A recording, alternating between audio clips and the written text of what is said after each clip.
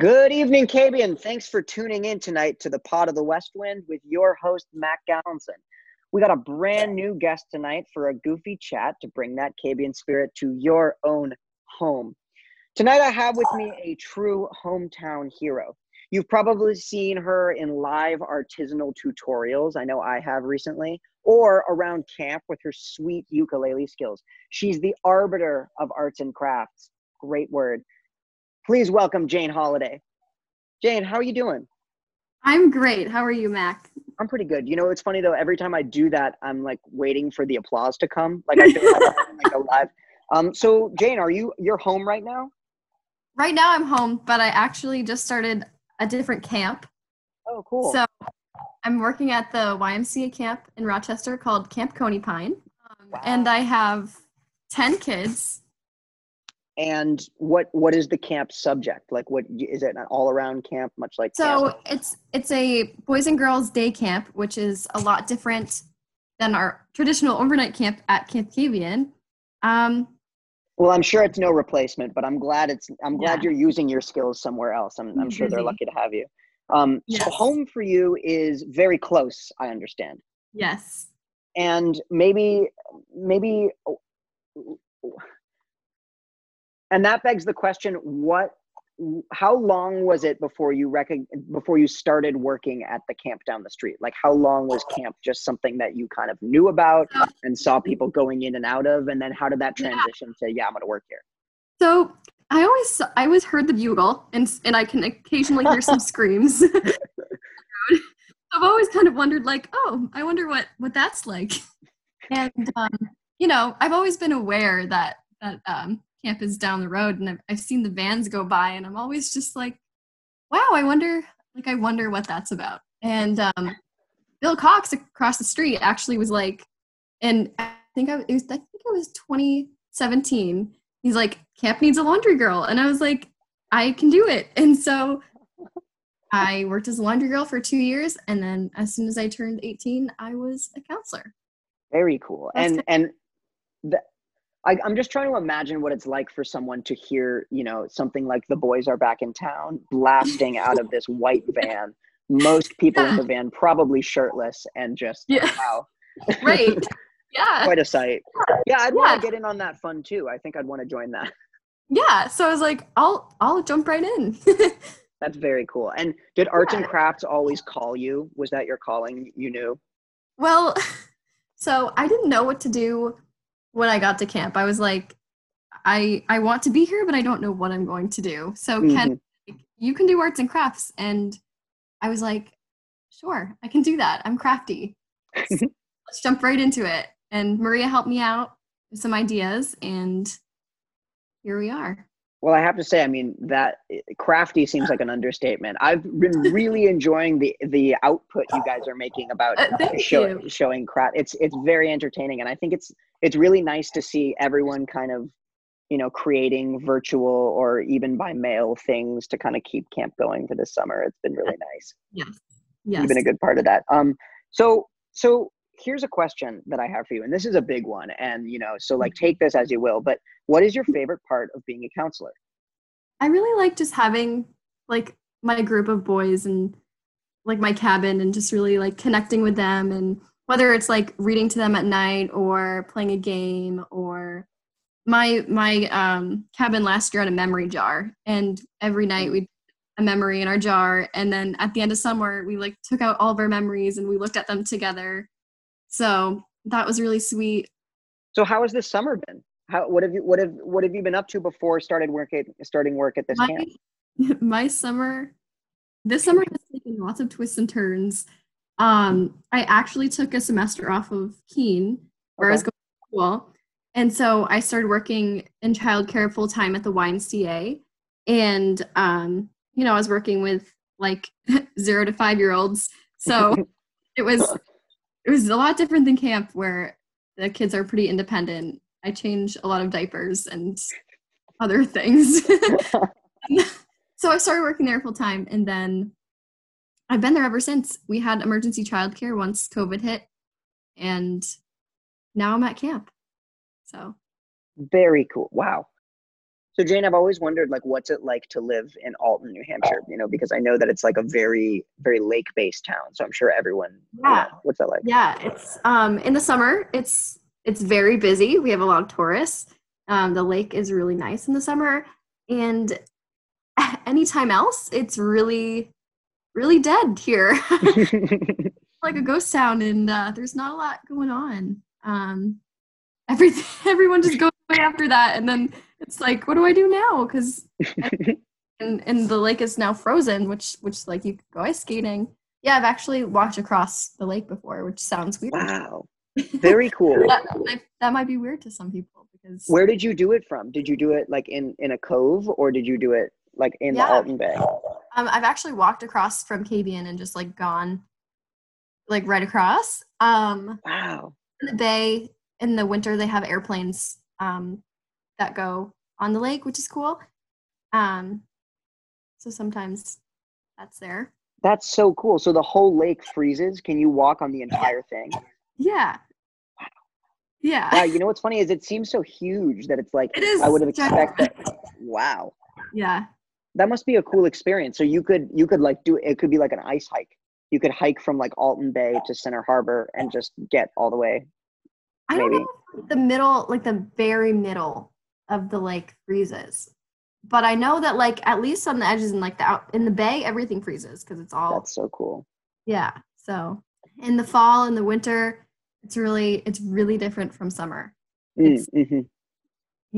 and we get a lot of snow. So So like Jane, in your free time, do you have any kind of hobbies that you've been keeping yourself fit? Any new discoveries this summer? um in February I decided to be a vegetarian. Oh, that sounds like a new discovery. Um yeah, I started it as a 30-day challenge. Hmm. Just kind of test different foods, and I decided that I liked it and decided to stick with it. And also for environmental reasons and also animals. That's very cool. It's always something that I've thought about doing, but Mhm. I think the conviction to do that it's very difficult and it's very cool. Yes. I would never be able to be vegan because they have even less. Vegans don't have anything produced by an animal.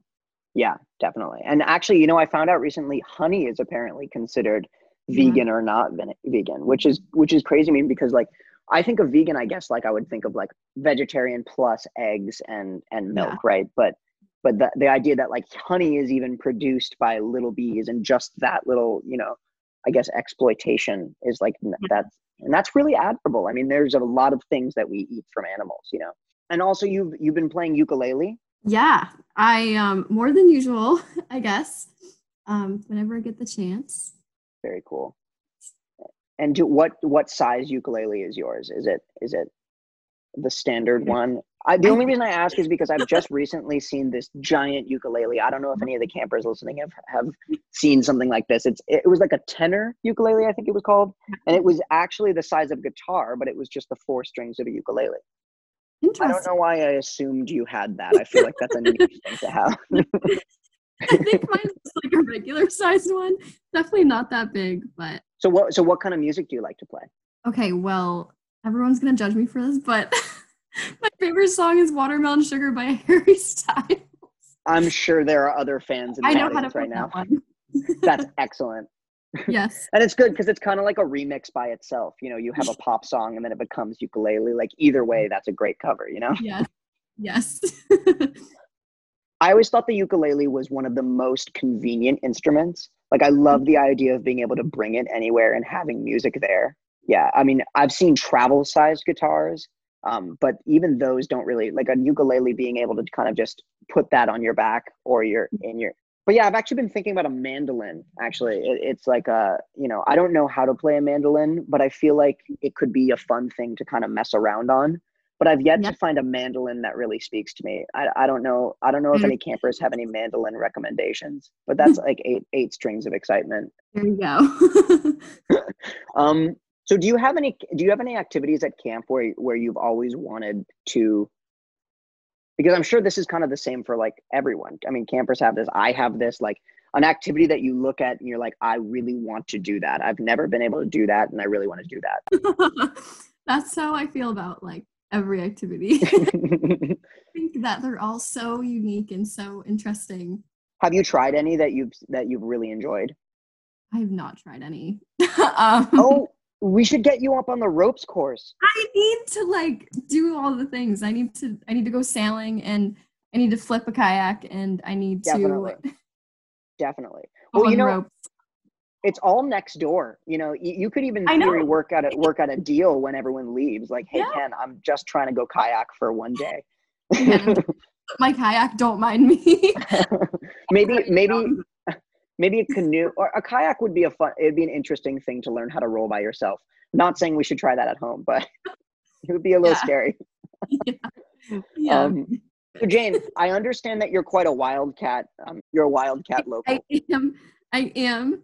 And the funny thing is, I'm also a wildcat now because I will be going to UNH. So I'm like a double. Wow, what a coincidence! And so, what is it like working with the Wildcats? I always love those guys so much. They are quite the bunch.